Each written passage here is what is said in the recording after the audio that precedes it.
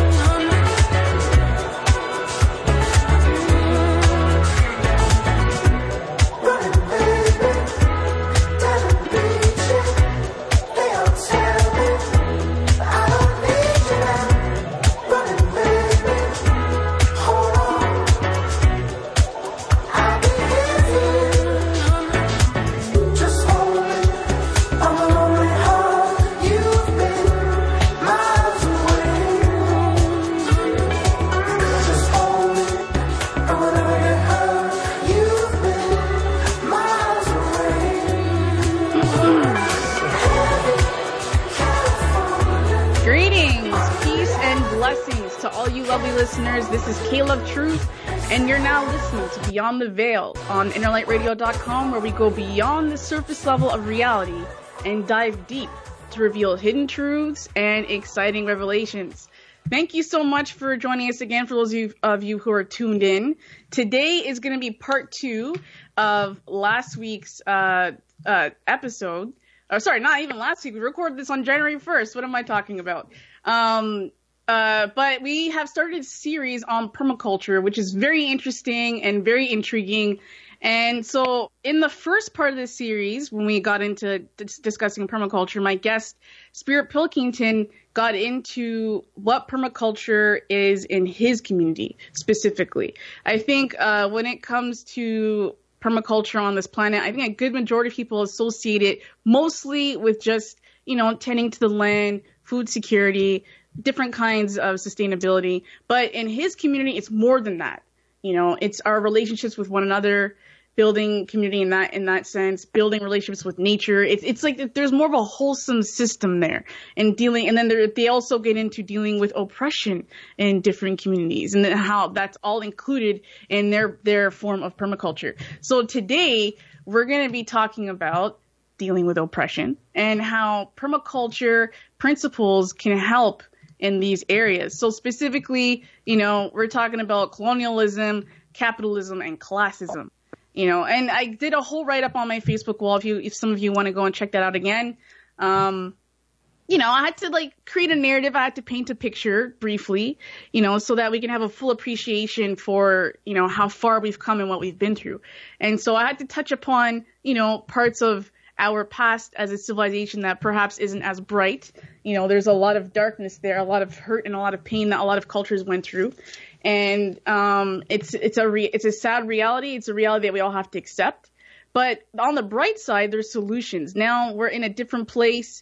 We have more knowledge and more wisdom now to tackle these issues and to restore the planet back to a greater sense of peace, harmony, and balance and abundance for all people. So today, I welcome back onto my show, Spirit Pilkington. Thanks very much. Yeah, so this is gonna get pretty deep. This is gonna get intense. But to keep things on the lighter note, how would you want to start off the conversation, in associating oppression with permaculture? How does your community begin to tackle that area? Mm-hmm. Well, with most aspects of permaculture, it's really about designing a system for the elements that are in it.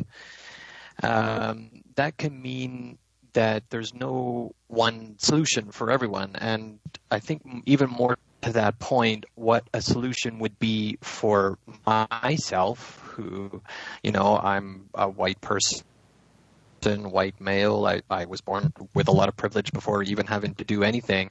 The solution for what I've had to do, or my particular path, has been or is perhaps a unique one, as it would be for every other individual. So So basically, the issue is that what's really not happening is any analysis of people's journey of where they're at, and that's what permaculture looks to correct. It says, let's do the observation. Let's look at what the reality is for each individual in a given system, whether you're looking at schools or whether you're looking at workplaces, any place where people gather and have discussions, and this kind of conversation needs to happen.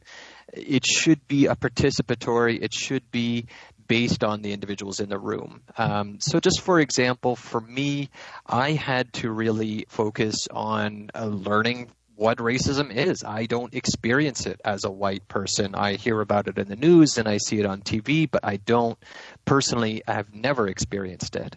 And so I can't really even speak to all the solutions for what it is for someone who experiences it, because they don't have to go through that learning process. They're in it already. So I'm privileged enough to learn about it from an outside perspective. I think other folks who are in a similar position like me should also really take the effort to go out and learn about it on your own, read books, try not to bother other people who do experience it, because there's so much that we can do first on our own to kind of grasp maybe some terminology or just some best practices around dismantling racism and dismantling other kinds of oppressions that exist in our everyday lives. So really it's an individual journey. It's based on where we're all coming from. And definitely there are people out there, elders and mentors who are Indigenous, Black, African, people of color, who really speak to a lot of these issues in their own communities in ways that may be more helpful to those particular communities than anything I could ever really have to offer. I'm really speaking to these issues now and today because it's very important for me, and it is something that I think a great deal about. And I talk a lot about within my community, but mostly I do a lot of listening as well. And I think that's something I'm also very privileged to be able to do. Mm-hmm.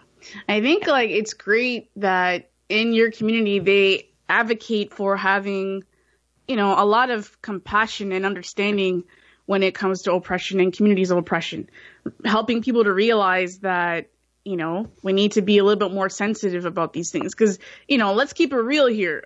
Black people on this planet, or you want to call them African, whatever you want to label them as, this community of people, which I'm a part of, has gone through a lot of shit. We've gone through a lot of pain, a lot of suffering, and a lot of that continues on many places on this planet. And It hasn't really gotten better, especially Africa as a continent has continued to be raped and pillaged for its resources. And that hasn't slowed down at all. And so, in doing that, along with the people, they've been used and abused, and they're not really getting the same privileges as other people in other countries. And I think I would love to see that be put, to an end as soon as possible. I think it's absolutely ridiculous. We're living in 2019. There's better ways to obviously operate. But what's great about permaculture is that if we educate, or if groups like yours and others educate people on these principles that existed in ancient Africa from before colonialism and all of that, that we can bring back more balance on this planet and help to empower the people. Essentially, we have to take our power back. And that's the juiciest part of what I really like about permaculture, is that it really helps us to do that, so that we're more self-sustainable. We're growing our own food. We're, taking leadership within our own communities. We're not relying on the system anymore. And I think ultimately when it comes to oppression, and when it comes to, our monetary system, which deals with capitalism and even classism, it's all about us relying on the system instead of relying on each other.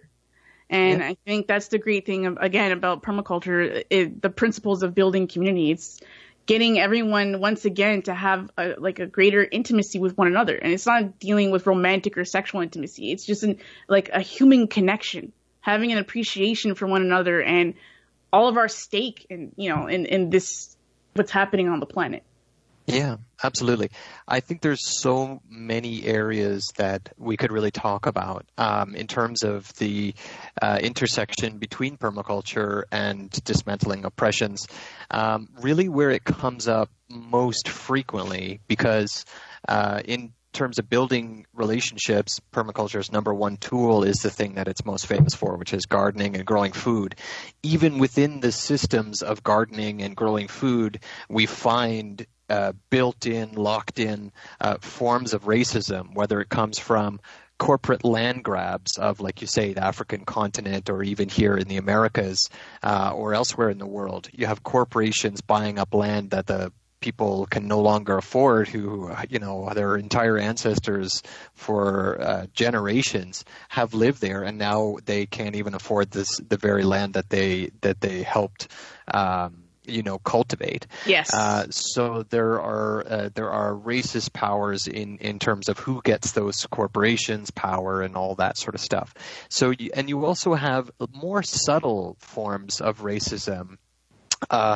Even within communities of colors, there's a lot of, from what I hear, there can be a sense of shame or a sense of, I can't be seen doing work in a garden because that's too much like indentured servitude or slavery. And there is a lot of hurt and pain around growing your own food because it was once something that was forced upon people. Mm-hmm. And so even people who don't necessarily have that immediate sense or relationship with slavery in the Americas, they still feel that there's no way they can escape these systems if they're doing the same thing their ancestors did. Even though before I say we as white people, stole people from the continent of Africa, that's what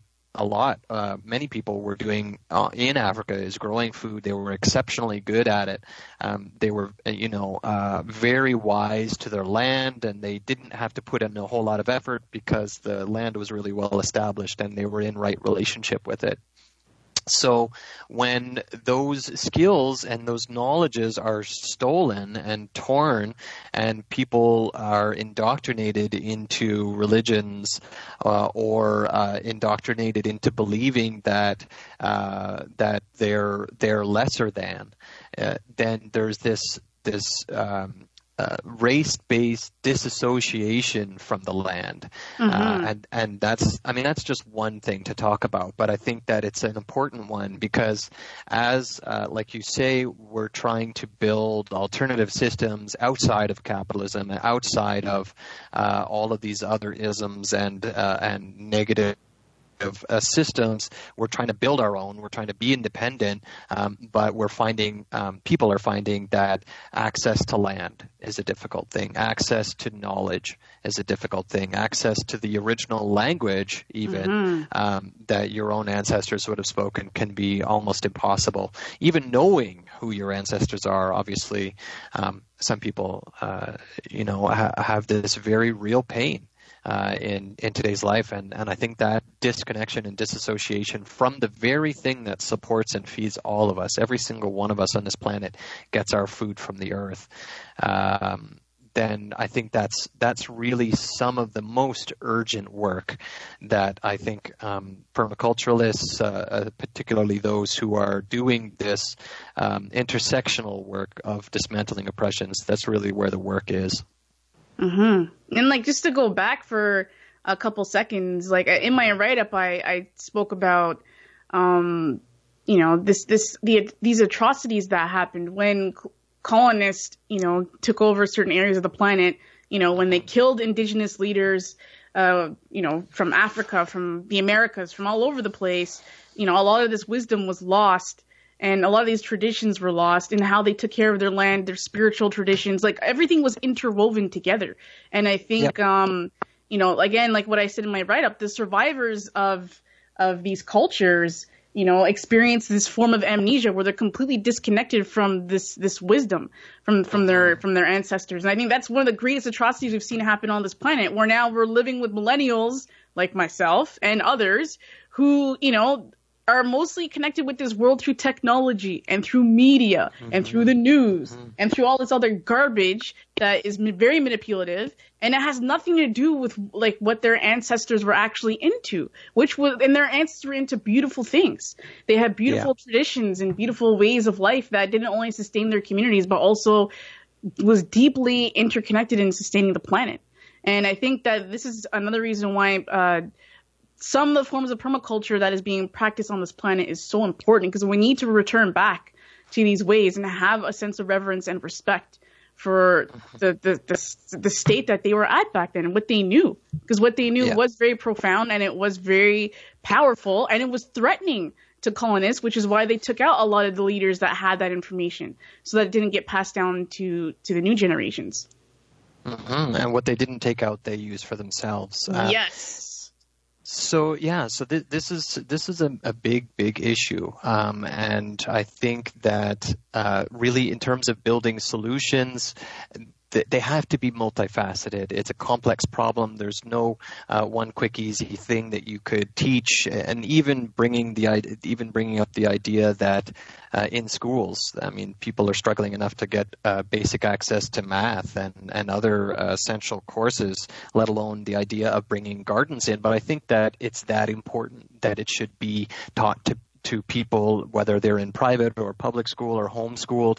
It's very important to have a deep connection to the land, particularly if you don't have one already and you just need to start somewhere. It can be as easy as going, on your favorite social media website, Pinterest or Facebook, and finding little things that you can do to grow at home. These small, slow solutions is very much an element of permaculture that I think is really important and often overlooked.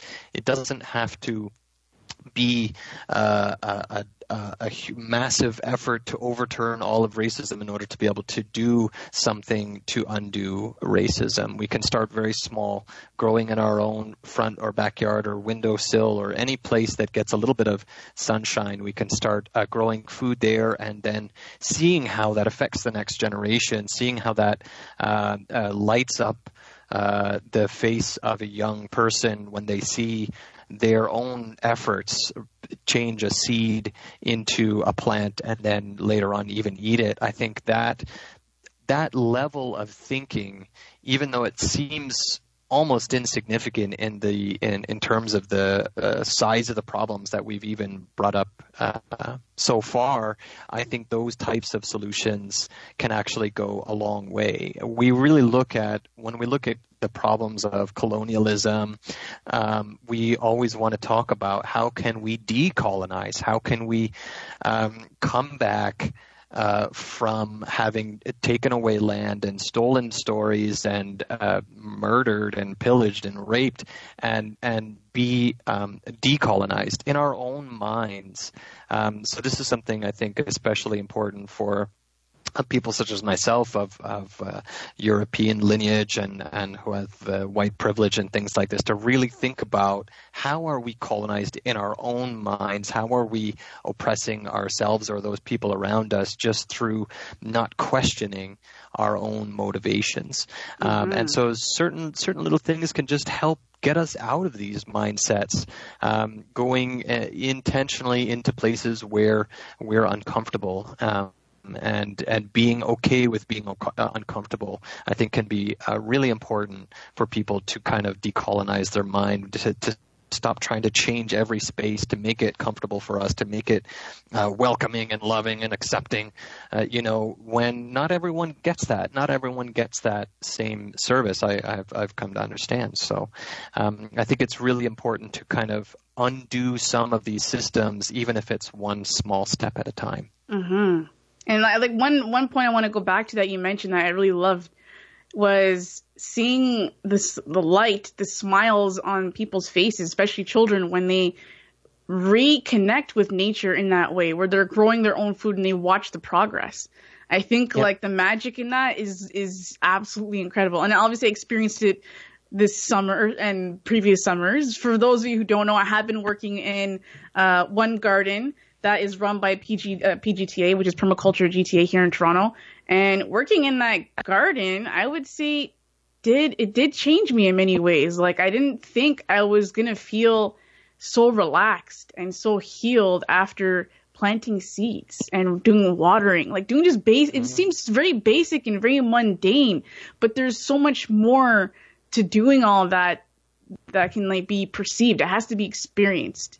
And I think once you experience it, you're like, whoa, like this is pretty awesome. Like you feel like you're developing more of a deeper relationship with nature itself. And that's who we are. We are a part of nature. And I think through colonialism and what happened on our planet, the people who colonized, I think, lost this wisdom, or perhaps didn't have it at all. I don't really know, but it didn't seem evident that they had this wisdom, and and realizing that we are part of nature and nature is a part of us. So if you destroy nature, you're essentially destroying yourself. And so, revisiting these ideas, this wisdom, and bringing it back, I think is so essential. And again, like your organization that you're part of and others, they're doing a lot of great work in this area and bringing this back to the forefront. So good job. It's really, really incredible. Yeah, thank you. I mean, I definitely can't take any of the credit. I have to take a moment to really acknowledge the elders in my community who've really done all of the hard and heavy lifting. I came in and have enjoyed and benefited from a lot of the hard work of Chief Coker, of many other individuals in the community. So you can check out that community, Permaculture, like Permanent Culture, GTA, that stands for Greater Toronto Area.org. Website needs a little work. If people have suggestions, you can send them along. But please just feel free to connect with the community to find out what we're doing. You won't be communicating with me. You'll be communicating with our small little admin team.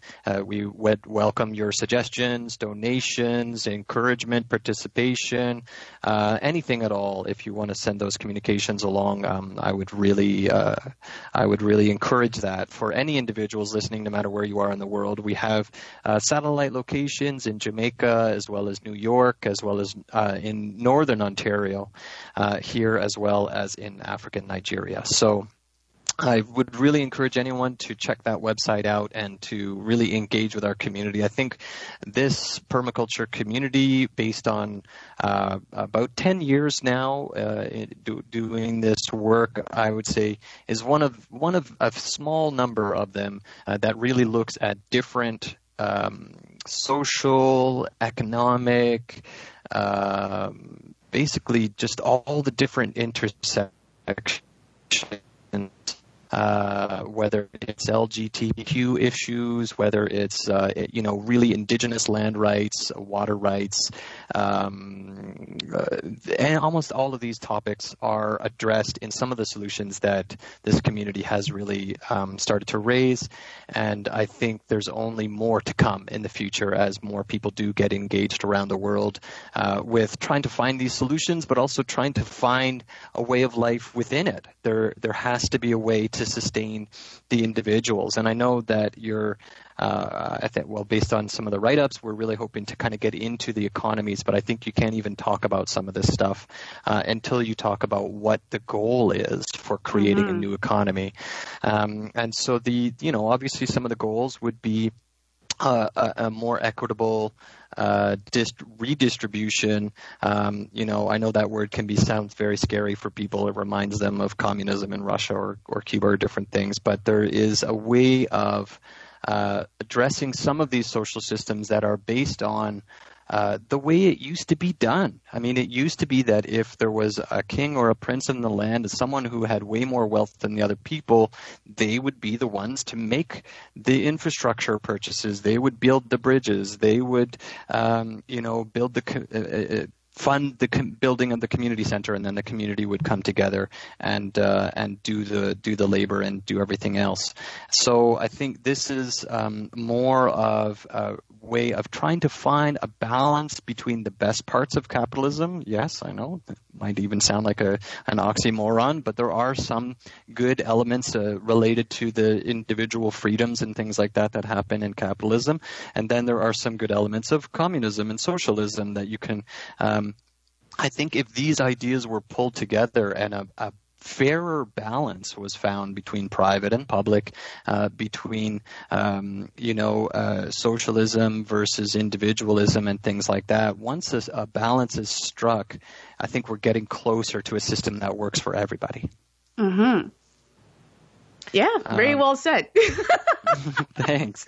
I don't think I can add very much more to that, but yeah, I think essentially what's great about the community that you're a part of and others that are like your community is that like dealing with these global issues, like, you know, dealing with our economy, monetarism, dealing with our disgusting political system, which is a complete sham and a joke. Dealing with all these issues, it's like we need a solution that's wholesome and inclusive. We can't just focus on just the farming. We can't just focus on just the renewable energy or just the whatever the heck else it is. Like, we need a system that incorporates everything and brings it all together. And thus far, I haven't really seen a lot of organizations that focus on that. It's usually one thing or the other. And then getting those organizations to play nicely together and work together is a whole other can of worms. And it can be very difficult based on the individuals involved, you know, whether or not they've done the ego work and whatnot. But yeah, so if we can find a way to bring these principles and these systems together and find a more wholesome, create a more wholesome balance between all these things, I think then we're onto something. We're onto something great. And I think from what it looks like, PGTA is onto something great. Thanks. Yeah, I really feel that way. I've felt that way since the beginning. I didn't quite know all the details, but I knew I had stumbled onto something life-changing, and it has absolutely changed my life, changed the way that I think and see the world.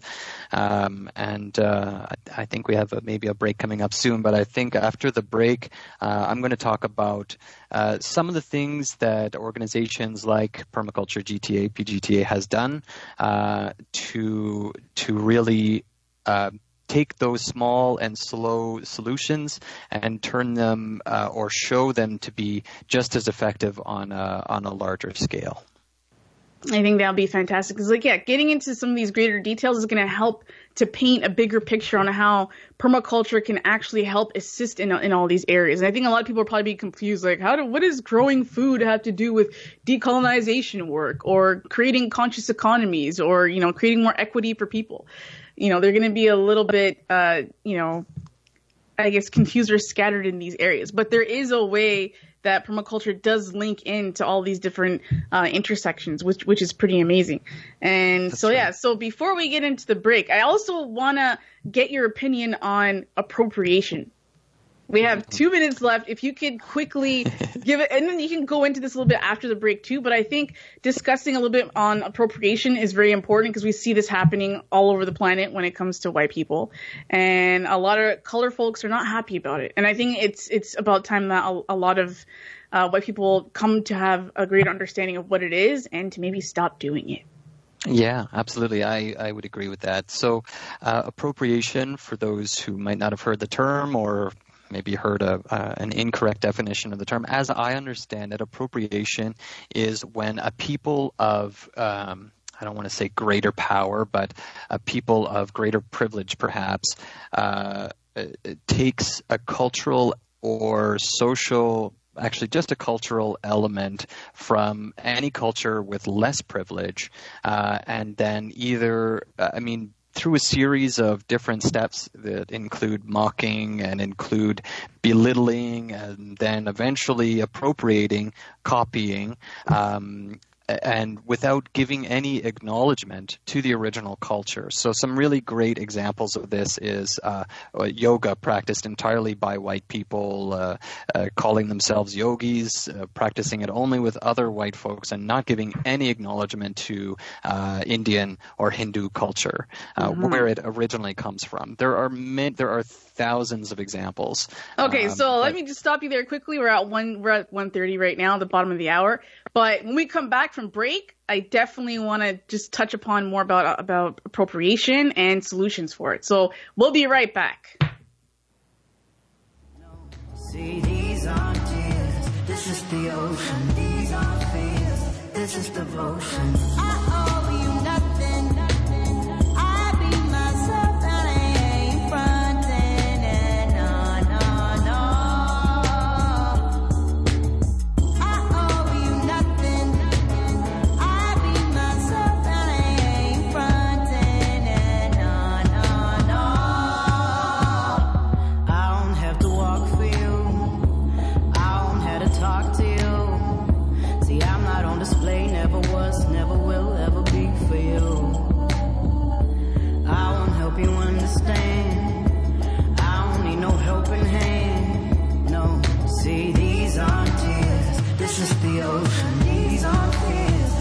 is devotion. Why you always have to try me?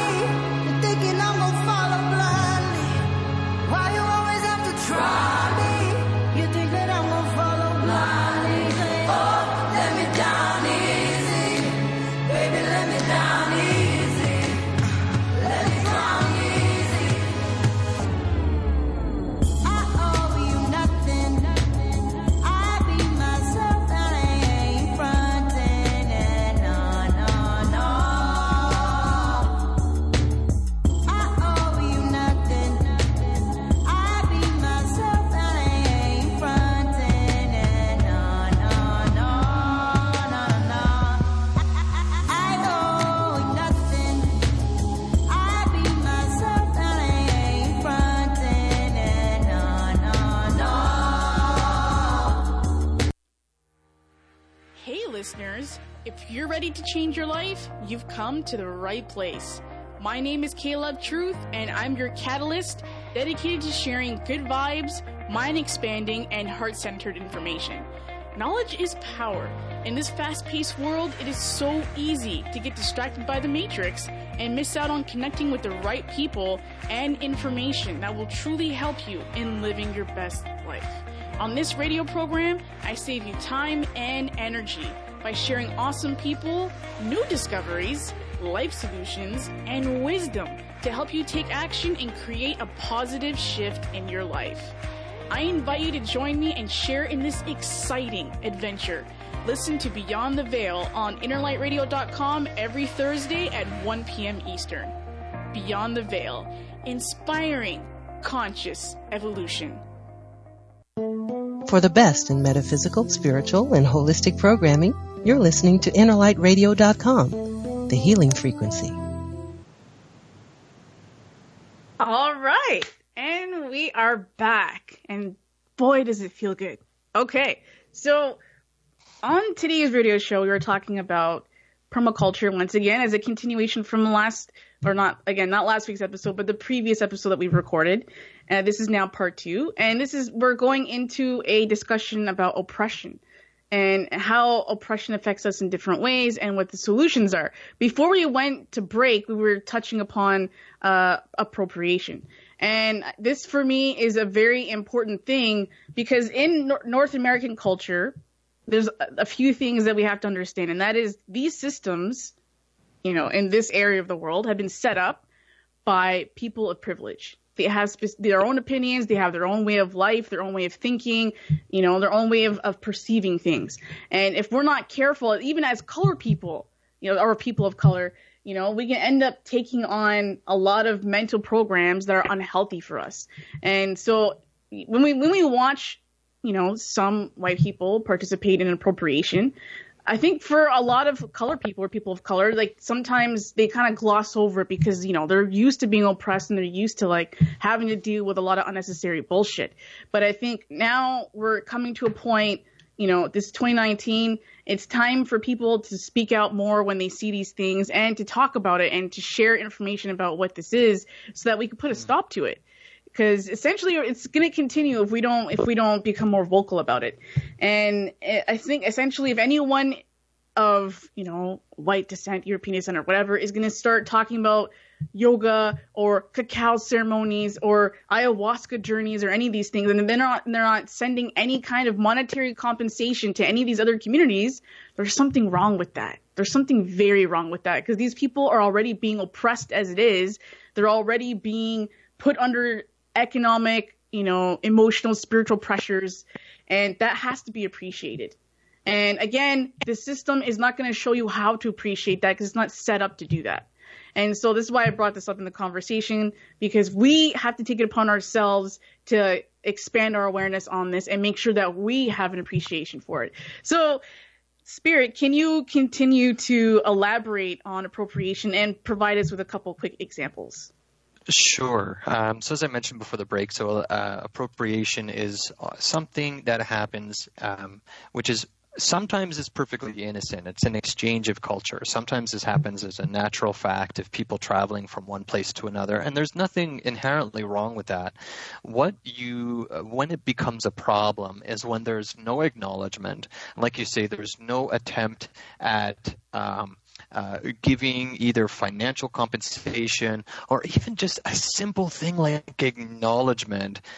From what I understand, what I was taught from Chief Coker, this can make a huge, huge difference. Oh, I learned this in India by this particular master, maybe go visit them, go visit their school, go spend some money there. Or maybe 5% of all the classes that I get, if I was taught as a white person by someone of color, I should be sending those funds to where they're needed. And I might need some, but I might also have some extra so I can give some back. So I think the giving back, the acknowledgement, is always the key solution in any situation where appropriation is possible.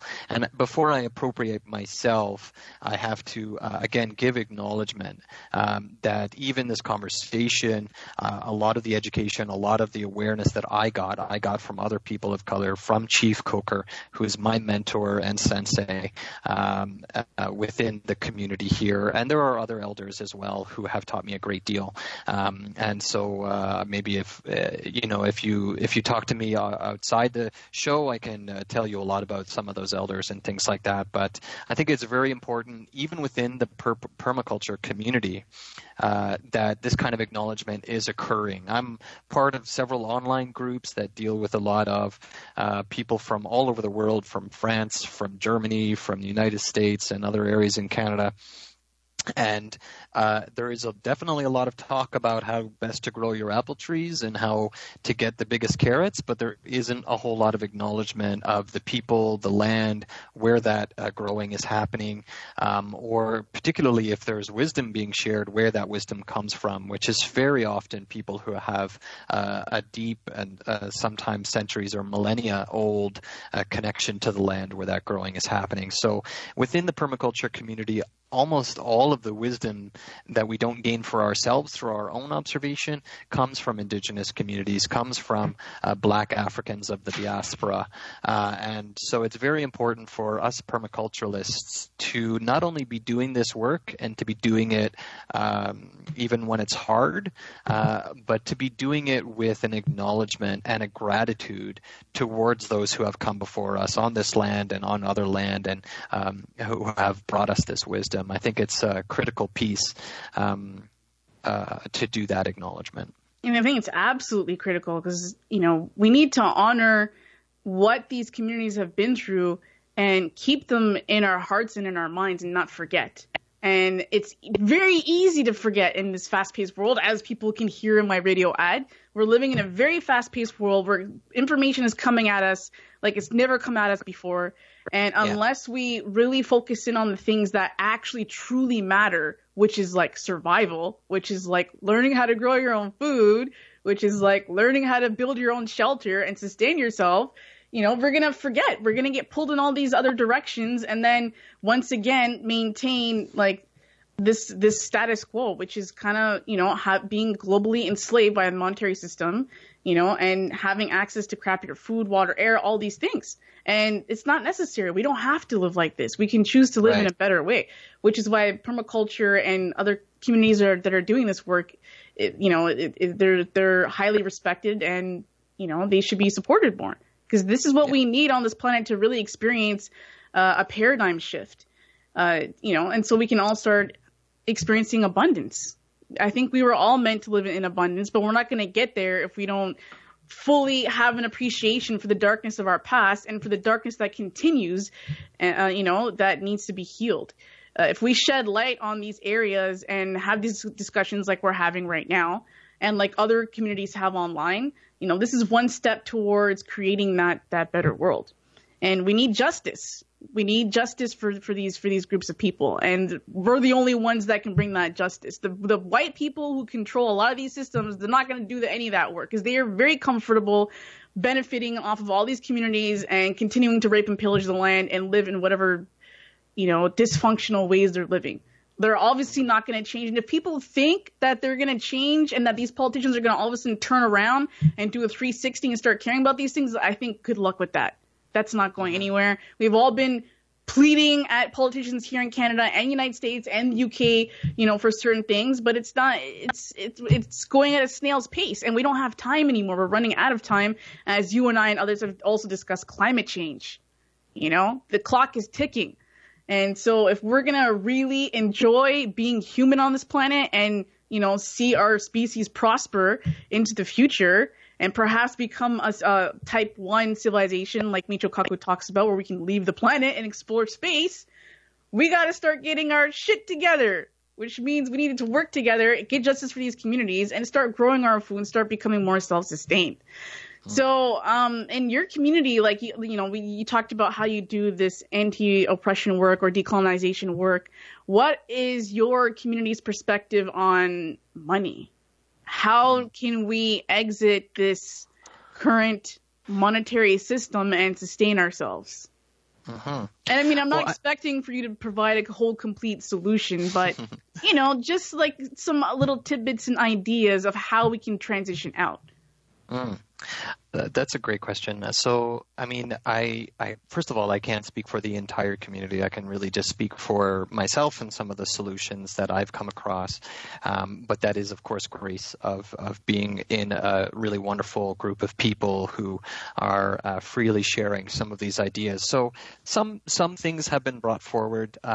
Bill Mollison, the person we spoke about in the last program, who originally coined the term permaculture, all of his teachings were all based on indigenous wisdom. And one of the things that he comes up with in the end of his, one of his books, the Designer's Manual, Permaculture Designer Manual, is to base economies off something different. So economies today are based on, it's actually at this point, it's just digital. Everything's online. It's not really based on gold like it used to be or any other kind of actual standard. It's based on market fluctuations and all kinds of really complicated algorithms. What he was proposing instead, in order to create an economy that it grows within natural constraints and at a natural pace, but it still grows, was to base wealth on trees. So each country or each nation or tribe or what have you, group of people within imaginary borders and boundaries can examine the wealth of the land, can examine particularly perennials, which are plants that keep coming back every year, like trees or like many other flowers and different things, shrubs, that produce something that is useful for human beings, specifically to feed us, but it could be even stuff like bamboo that's useful as a construction material. So we would look at natural resources as our source of wealth. And what this accomplishes is two things. It accomplishes an economy that literally grows. One tree produces enough seeds for 100 other trees over its lifetime, or sometimes thousands. So that's a way that it naturally can grow on its own. And another thing that it does is it bases our economy off of preserving what we have, as opposed to right now, based on another talk that I had just been to fairly recently in New Brunswick, which is a province here in Canada, the people who own the land, who have lots of old growth trees on it, are finding economically they have no choice but to cut those trees down and send them to paper and pulper mills. Wow, and get some money on that. And they're clear cutting still in 2019. Wow. And you find these huge empty lands where now erosion is going to happen and soil is lost and things like that. To me, it makes no sense to feed yourself today if it means you lose the soil tomorrow. And I'm not talking about in some long distant future. I'm talking about next year. After you clear cut, you have nothing there.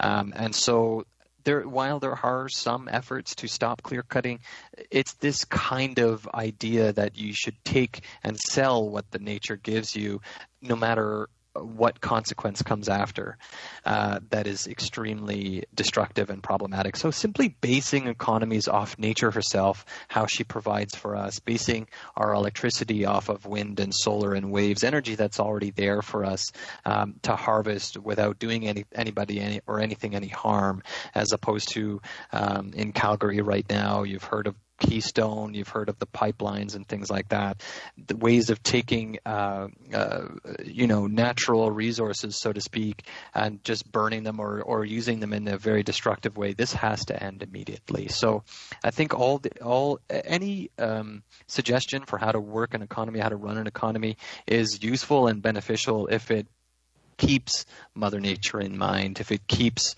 the patterns of nature in mind. Mm-hmm. And in fact, I think it should be top priority. And if it's not, I think it's dysfunctional. Because we need nature to be healthy and thriving for us to be healthy and thriving.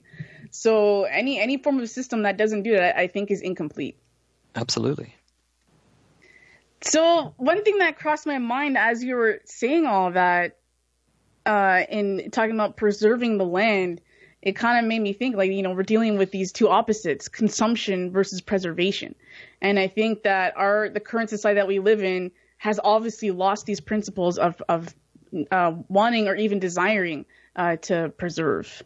We've lost the value in that. We don't see the value in it anymore. And I think a lot of that has to do with we're living in this time of instant gratification where you can order your groceries online now. You can get everything on Amazon or, whatever. We have these convenient grocery stores. And I think because we have lost that connection with actually having our hands in the soil and growing things ourselves and having that level of responsibility, it's further empowering these oppressors, these people who run the system to, amalgamate more power and control. Yeah. Yep, absolutely. And I would say even go one step further. We talked about it a little bit in the last show, of going beyond simply preserving and not losing more, which is absolutely as vital as you say it is. What permaculture aims to do is to kind of rejuvenate existing or damaged systems. So we would go into New Brunswick and reforest and protect those lands and encourage them to be healthier. And we would do that for all sites that are in a similar state. In the United States, your listeners there will know about Superfund sites, which are massive, incredibly toxic sites that are not fit for human habitation anymore. But it doesn't mean that they have to stay that way necessarily. There can be, although granted it's expensive, the work that has to be done to restore those lands to once again productive and beneficial, I think is just as important as not cutting down any more national parks, not extracting oil from sensitive ecologies underwater or in Alaskan ice fields and things like that. These places might seem very distant, but when it comes to a future on this planet, there's no corner that will not affect us eventually. I'm so happy that you brought that up because I want to paint this picture for the folks that are listening to this radio program right now, and even for those who will listen to the podcast later. Let's think about this right now. There are facts that have been presented that state that a lot of the soils in America right now are so depleted that very soon it will not be able to produce any crop.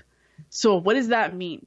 That means that these grocery stores that many of us are depending on to get our oranges and our apples and our whatever else kind of produce, it won't be there anymore, or maybe they're going to have to get it from somewhere else. But either way, the parts of this system that we're currently depending on are bound to collapse.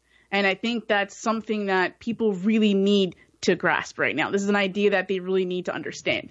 This system is unstable and it's going to crash. And I think we're already in the middle of seeing it slowly disintegrate and deplete.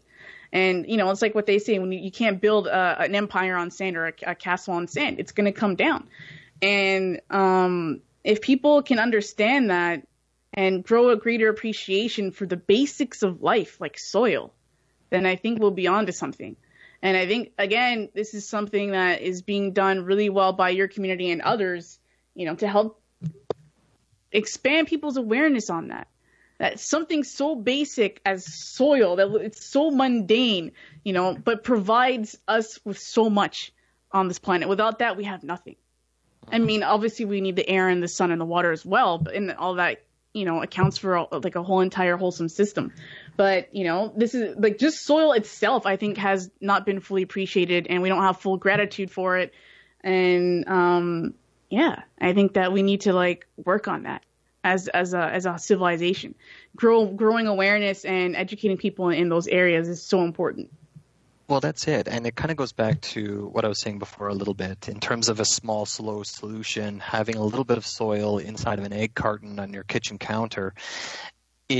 It first establishes this is where food comes from. And then if you look at maybe you have a backyard, front yard, maybe you live in an apartment or condo with a balcony, or maybe you don't have any of those, but you have a park nearby, you have then the ability to connect to other soil and see life growing there, and maybe see the problems with what's going on there. Maybe the only thing that your park is growing is dandelions, but that can still be a resource for folks. We see a lot in Toronto here, we see a lot of community gardens popping up in underutilized spaces. There's something called guerrilla gardening, which is what you've done a little bit about in Toronto here, which is where we without permission, we take over a space and begin to beautify it where it was once a highly unproductive, or in the case of that garden, even polluted. We had to do a lot of reconciliation of the land to rebuild it, to improve it, the quality, remove a lot of garbage and different things like that before it could be useful. But, it started for me very small. Before I had imagined working on projects of that magnitude, it really started in my own backyard, working with my own mother in a garden. And so I think that's why gardening is so attractive to the permaculture community, even white folks, because it's a way of doing some good that you don't have to think about it. You don't have to think, oh, is this really doing good or is it doing harm? It's always doing some good. I mean, keep the Roundup and the Monsanto out, and you're definitely making steps in the right direction. Even you bring up Monsanto and all this nonsense, it's like, you and I have discussed this with all my people, and it's like, how do we arrive at a place on this planet where we're allowing a corporation to have control over the genetics of a seed? It's like, excuse me, I didn't sign up for this. This is ridiculous. It baffles me that we allow these things to happen as a people. And I think that kind of nonsense really has to stop. That stuff really gets my blood boiling. And if you're listening to this and that doesn't get your blood boiling, I don't know what will. We're allowing some crazy people out there to do whatever they want, have full control over a seed that was there and in development, going through the process of evolution for millions of years. And then they want to come in and just claim that like it's theirs. Just like in certain states, you can't even collect rainwater. Right. It's like, excuse me. It's like, what? I can't even, when I hear these stories, when I read these articles, I can't believe it. It's just insane. If someone would have told me this when I was a child, that, you're going to be living in a future where a corporation's going to have control over seeds and they're going to ban collecting water, I'd be like, no, you're lying. That's just ridiculous. But this is the crazy stuff that we're living in, folks. We're living in a world, we've allowed people to have so much control that they're dipping their hands into everything they can get their hands on.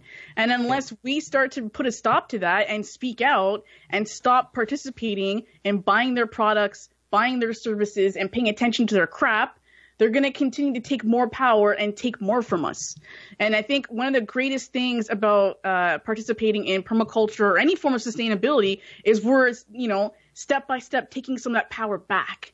Because as a collective, we have the numbers. We're greater than they are. We have more power than they do. And I think through the Occupy movement and other things that happen on this planet, we came into that realization again. It did fizzle out, sadly, due to many circumstances, but it was a great reminder that if we do all work together and collaborate together and care for one another, we can overcome all of that ridiculousness that's going on. There is a better way. Absolutely. And it does take a village. Another name for the Permaculture GTA is the Modern Village, or the hashtag Modern Village. And I think it's important. I know we don't have a whole ton of time left, but it is important to mention a lot of communities who are doing a lot of good work in terms of restoring healthier systems in place of some of these more toxic institutions. I can speak to some in Toronto. I'm sure there are others, other sister groups in whichever city you're listening from. But for instance, here in Toronto, you have 519 Community Centre downtown doing a lot of work with LGBTQ people to not just be a safe place to be heard, but also putting on regular workshops about food and about health and things like that. And then you have another great group called Food Share, who does composting workshops, and they take food that looks a little imperfect, and then they redistribute it to families and folks in need. There are many other sister organizations that work alongside the hashtag Modern Village. Women's centers, rooftop gardens. There's too many to name, really, but everybody who wants to take their little corner and make it a little bit more green is doing this work. Whether you call it permaculture or whether you just call it gardening in the backyard with grandma, it's good work, and it's important to include different generations. It's obviously vital to include a diverse set of people from all kinds of different backgrounds. And like me, I come from a technology background. I didn't come from a gardening or even a permaculture background originally. I discovered it. So any of you out there listening, you have the same ability. I, again, would highly encourage you to connect with the hashtag Modern Village, permaculturedta.org, for a community that's not just focused on care for the environment or care for the earth. There's also care for people, and another ethic called Fair Share, which is where we get into some of the governance and some of the way of life of permaculture as it is in my community. Mm-hmm. And again, thank you so much for sharing that information. Folks, let's remember, this system right now, we have a couple minutes to close or 1 minute to close. This system right now is very seductive. We're being pulled into different forms of temptation through media, through restaurants, through shopping, through movies, entertainment, all this kind of stuff. And all of this is a distraction. It's like living in a giant Disneyland. It distracts us from the things in our lives that have true value, which is our relationship to nature and our relationship to one another. So what I would encourage everyone to do is check out this website, permaculturegta.org, or others that, are similar, and get reconnected again, get reacquainted with nature, get reacquainted with these principles. And I feel I can almost guarantee that it's probably going to transform your life in one of the best ways possible. But so we're going to return in the future again for a part 3 of this series about permaculture, and we're going to dive even deeper into a lot of the intersections that Permaculture GTA deals with and works with and works on. So if you want to, again, follow me on Instagram, it's at KLoveTruth. Same thing on Facebook and Twitter. My website is www.KLoveTruth.com. You can also connect to my podcast material on that. So with that said, thank you so much for joining me here today and for being with us. 2019 is the year. If you really want to spark something off and start a new way of life and be a positive force for change, now's the time to do it. So see you all again next week, Thursday, 1 p.m. Eastern. Bye now.